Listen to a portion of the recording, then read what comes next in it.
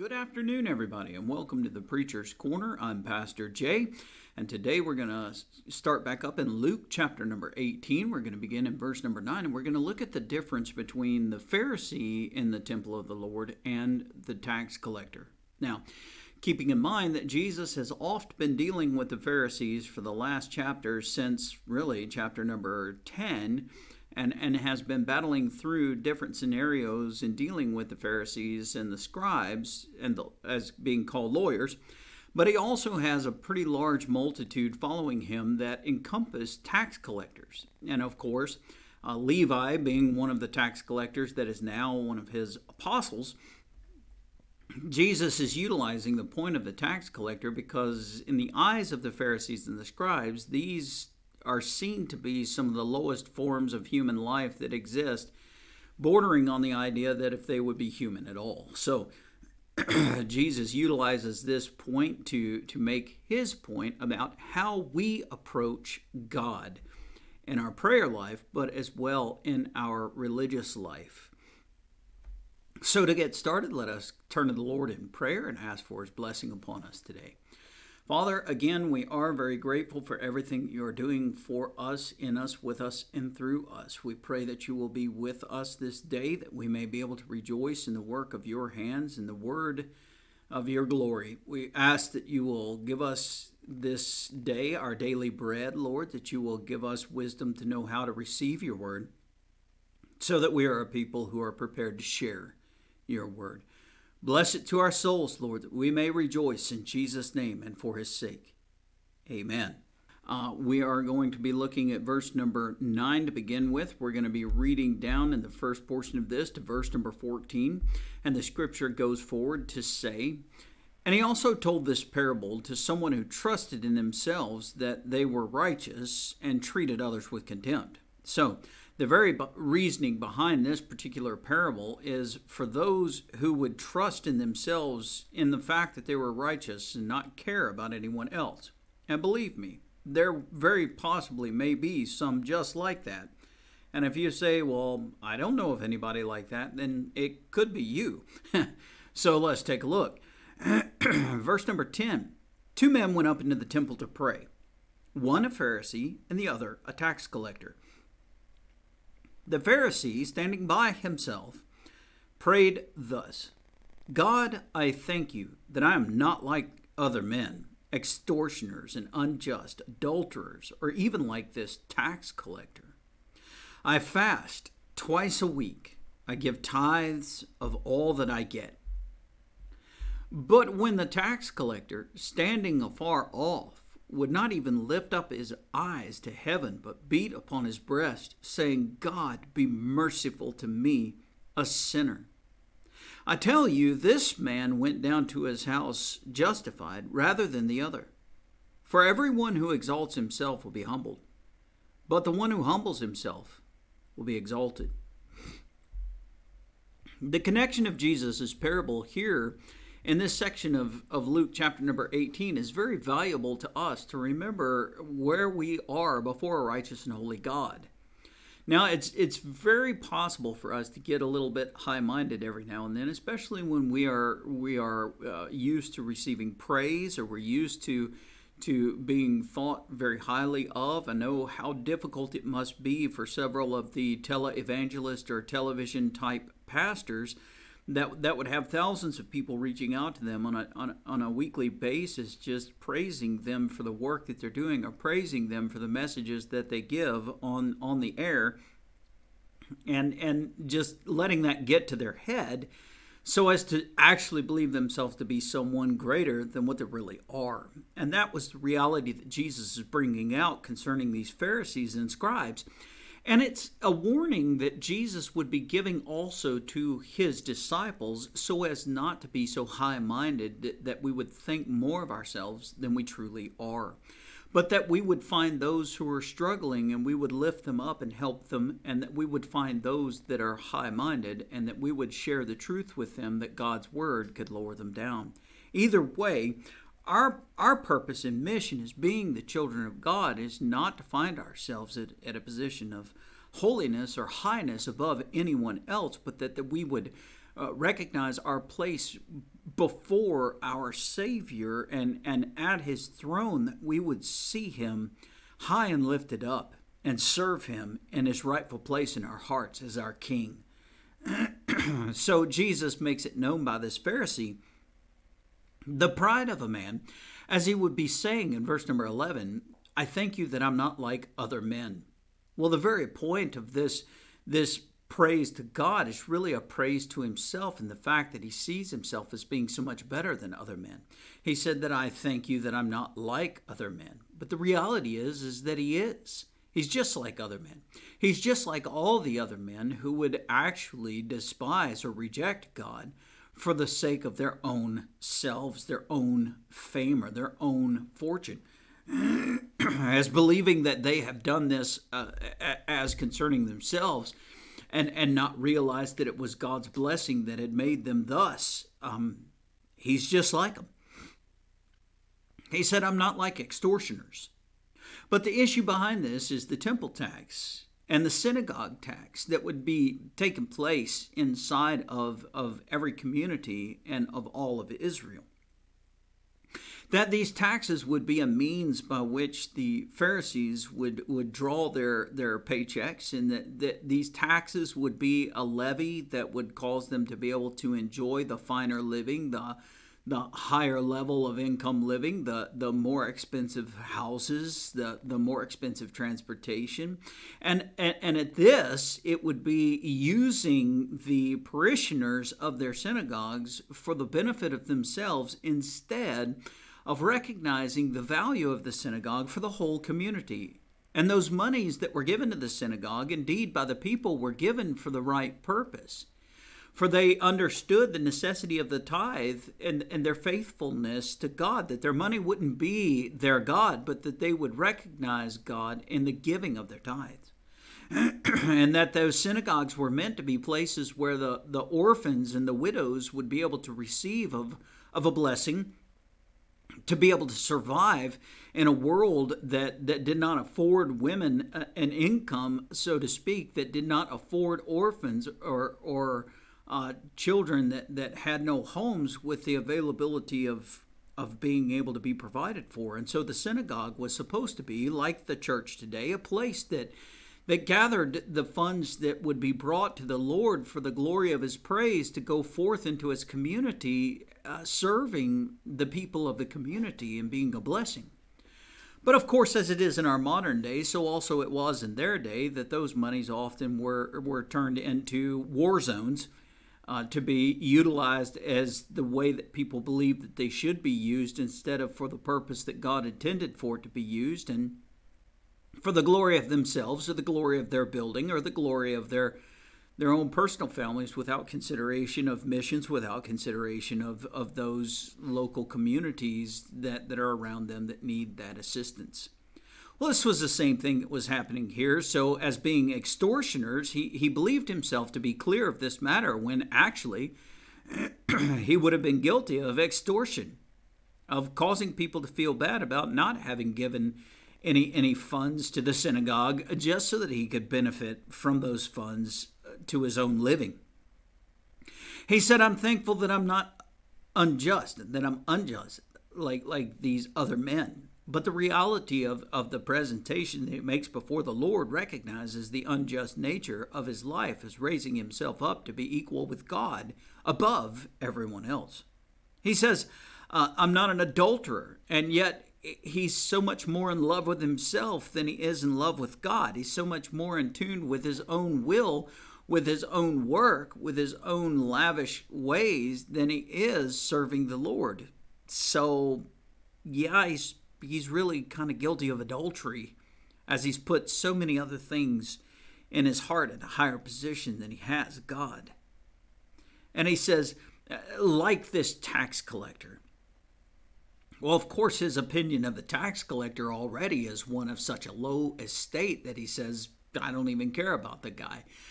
It matters not to me, as long as I'm not like this tax collector. But the problem is that he isn't like the tax collector. The problem is he's the total opposite of the tax collector. So let's look at him. Well, before I look at the tax collector, let's consider the fasting principles of this dear Pharisee, as that twice in a week he would be found to be fasting, and that he would give tithes, of course, of all that he had possessed. But now consider this for a moment. In that he would give a tithe, but that he would be a Pharisee. The tithe that he would give would go into the coffers of the synagogue that would then be returned right back to him for the purpose of his living, for the purpose of his lavish enjoyment. So in that he would technically be tithing, as he would receive of a blessing, and that he would give a portion of that blessing back. Yet in the coffers of the synagogue that he's in charge of, he would easily receive that which he had given already, plus that portion of which everyone else had given. So he regularly is going to make back more than what he actually gave. Seems pretty tricky, doesn't it? But you see, he's not fooling God at all. In his estimation, just because he gave a portion of the money that he made for that week, even though he knows that he's going to get it right back, he thinks he's pleased God. But the point of his giving was not the point that God has established, and so God knew his heart, so he can't escape the point or reality that God didn't accept any that he had given. In fact, God isn't going to accept him lest he repent. But now, let's look at the tax collector in verse number 13. As recognized already in a state of humility, as the scripture would say, standing far off. And so he's not a man that would even find himself worthy to be able to approach the altar of the temple. He doesn't find himself even worthy to be in the house of God, except for the fact that he's a Jewish man that has the ability to come in. But he doesn't find himself as worthy to come in. And so you find him afar off, as the scripture reveals. But that he would not even lift up his eyes, it says, to heaven. The shame that exists inside of his heart is so great that his embarrassment to even show his face before the Lord would be evident, that he would look down to the earth and that he would be so ashamed, and that he would beat upon his breast, and that would he cry out a simple plea. Be merciful to me, in the acknowledgement that he is a sinner. Well, this, my friends, is a recognition of as simple as it can get, repentance. This is the acknowledgement of where we belong before our Almighty God. We don't deserve to be able to sit down at a throne beside God, but that we would be even permitted to come into the throne room of God to present ourselves at the footstool of Jesus. We're not even worthy of that. Well, this tax collector recognizes his position before God. And he cries out simply for mercy because he knows that he doesn't have any standing. He knows he doesn't have any right to be able to ask for anything more. And that he simply rests in the hope that mercy would be granted to him because of the acknowledgement that he's a sinner. And this he cries to the Lord. Now, Jesus tells us that this man, this tax collector, in his acknowledgement of being a sinner, and his understanding of the necessity of mercy, this man receives mercy. This man is compassed by grace. And this man, as Jesus points out in verse number 14, he returns to his house justified. The concept of justification as a recognition that through repentance, God would wash us with the blood of his Lamb and would cleanse us to a state of being literally clean in his presence, thus being just as if I'd never sinned. The concept of justified.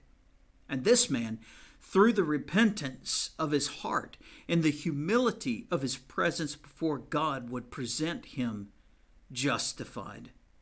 However, we find that the Pharisee would walk away certainly with his own conscience being lifted up in his self-righteousness, certainly that he would consider himself already justified, simply by proxy of his office as a Pharisee, but that before God he would be considered proud and haughty and would be separated from the presence of the very God that he was crying out to, the very God he was praying to or talking with.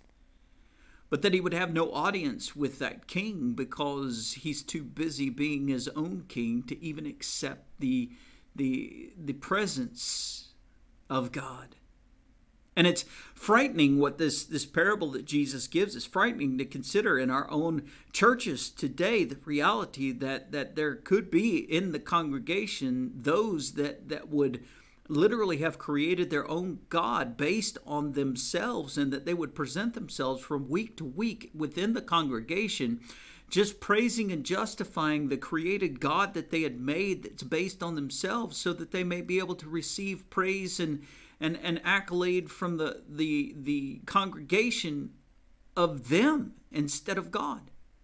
Because it's rare in our congregations today to find someone so touched by the Word of God in the message on Sunday that they present themselves at the altar before their king, not the pastor, but the very Lord God of that house, presenting themselves a sinner, crying out for mercy. And the reality is this is the truth for certainly the lost, but it's also the exact same truth for the children of God recognized as saved. For in that we still are sinners, though we are saved by grace, there are many ways in which we have offended our Father.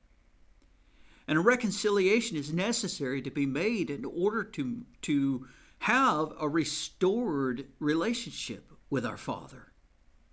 And we cannot say that through the week that we have not brought an offense unto our God, because in that week it's very easily possible for us to have lived in unrighteous ways at points of time, told lies, done things unacceptable by the Word of God, simply because we have not studied the Word of God to know what would be right to do for our Lord and what wouldn't, what would be right to be said for our Lord and what wouldn't, the places that would be right to go and the things that we would be right to do.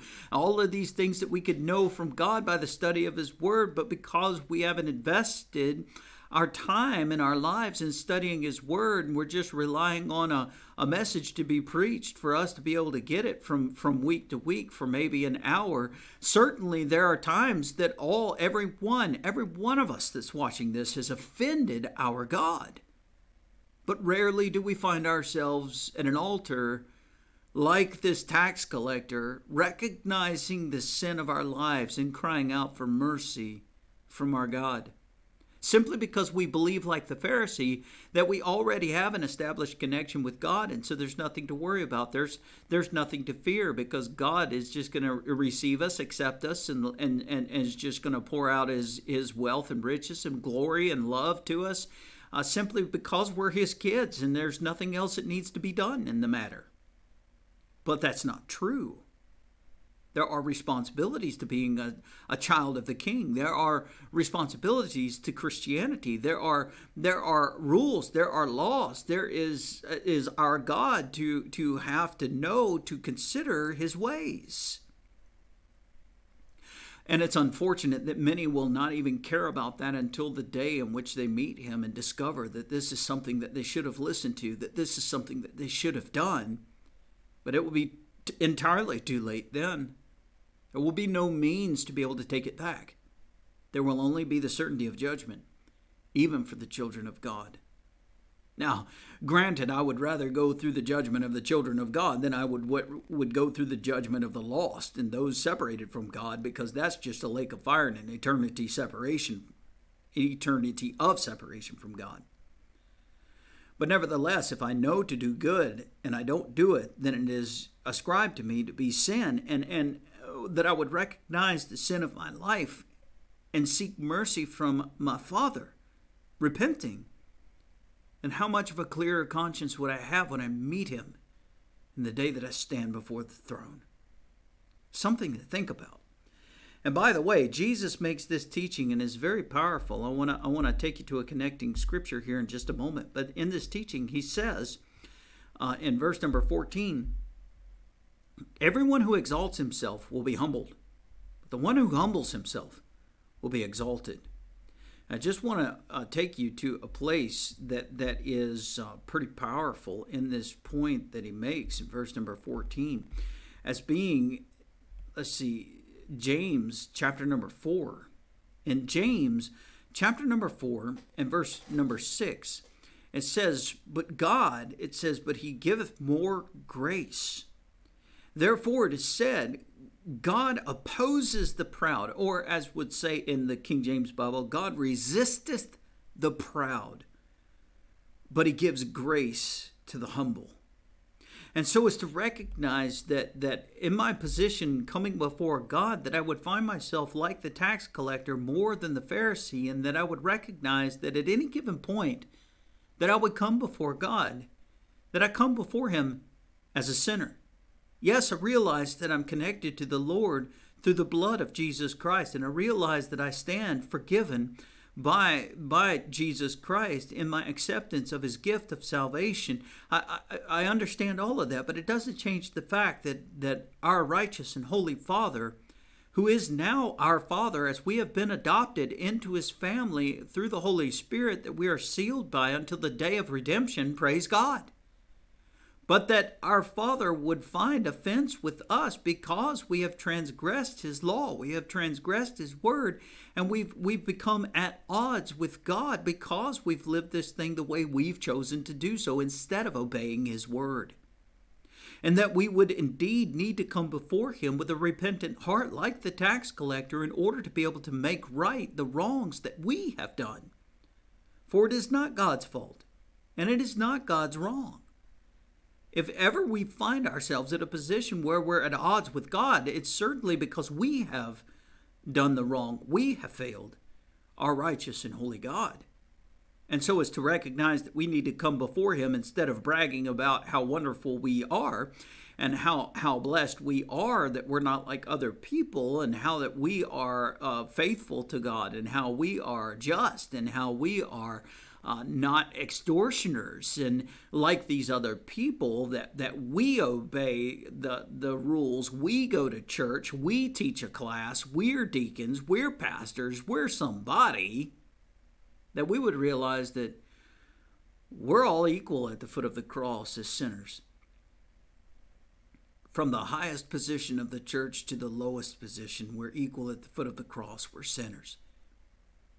And each and every one of us needs to be forgiven, because every single one of us is on a journey from the point of our salvation and growing in understanding and learning about what it means to be a child of God. Even the most experienced pastors, those that you would find like David Jeremiah having written their own study Bibles, and John MacArthur and all of these other individuals who have written so much in the way of notes and books and all kinds of things that they would be venerated as the highest among pastors in our country. Even they haven't figured it all out yet. Even they are still striving to be a better child for the Lord than they were yesterday. Even they have not achieved perfection, because they, of all people, should know what I'm telling you now is that we're all equal at the footstool of Christ as sinners in need of mercy and repentance, the call of our soul. Guys, think about that. It's a very important point, because it brings us to the next section of Scripture here at verses 15 to 17. Keep in mind, Jesus had just finished teaching between this tax collector and this Pharisee, and now the people that were gathered around Jesus since chapter 15, the people that are gathered around Jesus, they were bringing infants to him. Look at what it says in verse number 15. Now they were bringing even infants to him that he might touch them. And when the disciples saw it, the disciples rebuked them. But Jesus called them to him, the disciples to him, He called them to him and said, "Let the children come to me, and do not hinder them, for to such belongs the kingdom of God. Truly I say to you, whoever does not receive the kingdom of God like a child shall not enter it." Well, now what kingdom are we referring to? Because here lately we've been talking a lot about the kingdom and in reference to the kingdom of God. But of course, now Jesus is speaking directly to his disciples. Whereas just last Friday, we saw that Jesus was speaking to Pharisees, that he would be speaking about the kingdom of God in connection with what they believed to be the kingdom of God, and that would be recognized in Revelation chapter number 20 of the millennial reign of Christ, otherwise taught by Jesus in such chapters like Matthew 25 or Matthew 24 as being recognized the kingdom of heaven.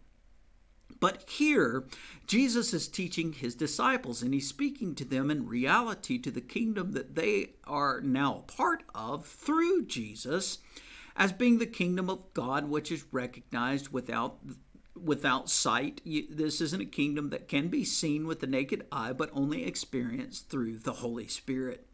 It is a kingdom that began with Jesus and the building of his disciples, and thus to the apostles, and so is spread through the world unto us today. And we are part of this kingdom. And that is the very kingdom of God that Jesus is referring to here. And the reason why I would say, "Let these children come to me," is because the nature of children is one of simple faith. As he describes, "Truly I say to you," in verse number 17, "whoever does not receive the kingdom of God like a child shall not enter it," is to recognize that children are very keen to pick up on the natures of people. Children, often you'll find them being afraid of someone, and with good reason, because that person could be pretty creepy. Now, to adults, it would be no different than any other person, because we have become so desensitized to spiritual things as adults. Our educational systems and our entertainment systems have all super laden us with sensory input to the point where we are so desensitized to spiritual truth that it's really hard for us even to retain any scripture, understand the Bible, because the Bible is a book that is spiritually received. And if we are so laden down with all of the false spiritual inputs from television and from news and from all of these different things that would just suck the very nature of our brain right out of us and waste our lives in chasing after these things, that we don't have any room for spiritual truth left. And so as we would find ourselves even what would be a good word for it? Completely absorbed. That would be a good word. That we would find ourselves completely absorbed even by our cellular devices and all the little apps that suck up most of our day as we're on those machines, that we wouldn't have time for the Word of God, that we wouldn't have time for the things of God, and thus we wouldn't be able to know the difference between a child of God and a child of the devil. We don't readily observe or pick up on the spiritual nuances of a person's life as to realize that they are a faithful child of God or a wayward one. It would be impossible for us to really be able to help each other because we're so invested in all of the sensory inputs that we don't really have an honest-to-goodness connection with God to even be able to hear His voice, even when we're praying. That's really something to think about. But children don't have that issue. Children haven't learned yet to be absorbed by all of the environment around them.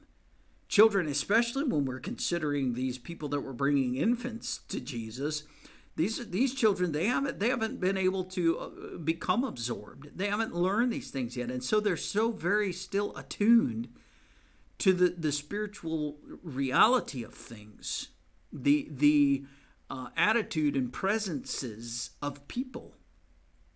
And so as these children would come to Jesus, these apostles just see this as a nuisance. The apostles, they see this as a hindrance or as a bother. And so they're trying to stop these people from bringing children to Jesus because they figure that it's going to be irritating to Jesus. And, since Jesus is such a good guy that he wouldn't say no to them, well, then the disciples feel like, well, we've got to say no for Jesus. So they try to hinder the people. But that's when they get their backside handed to them by Jesus, because Jesus really loves these kids. He really wants a fellowship with these kids. And what a treasure children truly are before the Lord. Now, it's very important to understand also that these children would not find a place of being a god to Jesus' heart, that he would not raise these children up or venerate them in the place of his Father, certainly. Whereas we on earth have a tendency to be able to raise our children up as being more important in our heart than church or God or any other thing, that they would become, we rather as parents would become completely absorbed in our children, and that they would become gods to us. It's not the case. But that doesn't change the fact that Jesus truly loves these children and wants the best for them and wants them to come to know the Father, wants them to come to know their salvation, which is standing right in front of them at this point. And so the disciples are going to have to learn a hard lesson. You know what? It may be important for us to learn a hard lesson too. Because as we have children in our churches, it's very possible that we entertain the children more than share Jesus with the children, and that our efforts to entertain them, we might think that we're sharing the gospel, but the truth is we're not. We're just simply entertaining them for an hour while their parents are upstairs being entertained by a message. When it would be our given duty before the Lord to actually teach them the Bible, to actually teach them the things of God, no matter the age of the child, to teach them Scripture, so that, like the Scripture would tell us, as we train up a child in the way they should go. Well, what way should a child go as we train them but the way of God and the Bible? So at their earliest years, we should be teaching them Scripture. We should be teaching them the truth of biblical story. We should be teaching them the reality of God, so that as they grow old, they won't be sucked into evolution. They won't be sucked into secularism. They won't be sucked into any of these other Near Eastern religions or any of those things, but that they would know their God, that they would see their parents know their God, that they would recognize the reality of God. Something that needs to be done more of in the house of God today, I do believe, for it isn't something that I've seen or experienced in many places that I've been. But I've also fought for the change, and I've seen it come, and I thank God for that. But he comes down, and he says, you let those children come to me. Do not hinder them. Do not hinder your child's ability to know God. If they're asking you the question, parents, answer their question. Take time. And if you don't have an answer to the question, that's why you have a pastor. That's why you have a Bible. That's why you have a device that has the ability to be able to look up any question that could be asked of you to get an answer. You spend that time with that child, not hindering them from knowing God, but coming together with them to learn something maybe you didn't know, so that you can show them how interested and how true you are to God, that they learn to be true to God. Don't hinder them, because those are the ones that truly belong in the kingdom of God. That's a pretty sweet truth there. And so I'll read over this point in Luke chapter number 18, and this we'll cover on Thursday or tomorrow. I'll read over from verse number 18 to verse number 30, and then we'll be done for the day. It's dealing with this rich guy that we already talked about in Mark, but we're going to look at this rich guy. And so this rich ruler, he asked Jesus, "Good teacher, what must I do to inherit eternal life?" And Jesus said to him, "Why do you call me good? No one is good except God alone." Amen. By the way, Jesus is God. Now, this rich young ruler here would see himself equal to the Pharisees, and as he would see himself equal to the Pharisees, he would see the Pharisees equal with God, which is why Jesus, being recognized as a rabbi and in consideration of being in the order of a Pharisee, that he would be equal with God, and so he would call him a good teacher. But Jesus points this out to him and says, only God is good. No Pharisee, no tax collector, no rich young ruler can find themselves in the same position of God. Only God alone is good. So are you acknowledging that I, Jesus, am God in connection? Are you? He says, what must I do to inherit eternal life? Jesus said, you know the commandments. Do not commit adultery. Do not murder. Do not steal. Do not bear false witness. Honor your father and mother. And this young man said, all these I have kept from my youth. Remember that the Pharisees said, I'm glad I'm not like the other people. I'm glad I do all the right things and I'm not like this tax collector. Well, this young ruler here says the exact same thing. He said, the commandments, no problem. I've kept all of those from my youth.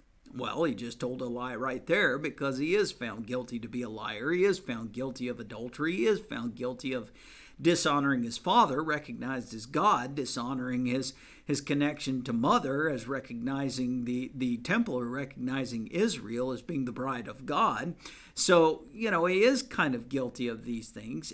And so Jesus, when he heard this young man say, okay, I've kept the law, so I'm good to go, Jesus says to him, there's one thing you still lack. Sell all that you have and distribute to the poor, and you will have treasure in heaven.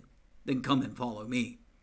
But when he heard these things, he became very sad, for he was extremely rich. And Jesus said, how difficult it is for those who have wealth to enter the kingdom of God.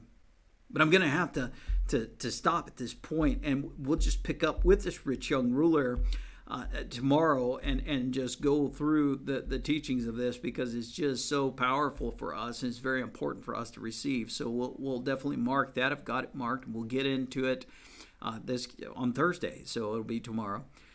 And otherwise, let's just thank God for the blessing of the beautiful day that He's given us today. Father, we are grateful for everything that you have done. We thank you for the teachings that Jesus would give us right now. Lord, your word is so rich and it's so powerful. And there's so much, Lord, that we could miss if we just read over it, expecting to get a chapter in so that we could finish our Bible in a year.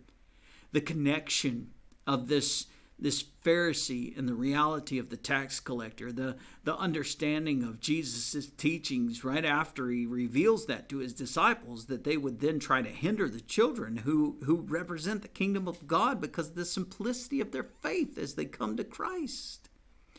And the reality, Lord, that we often make salvation so much more complicated in our lives than is necessary. So it would be a reality that as the gospel would come to our soul, that we would just recognize our need for Jesus and simply humbly come to him by faith, just like those children.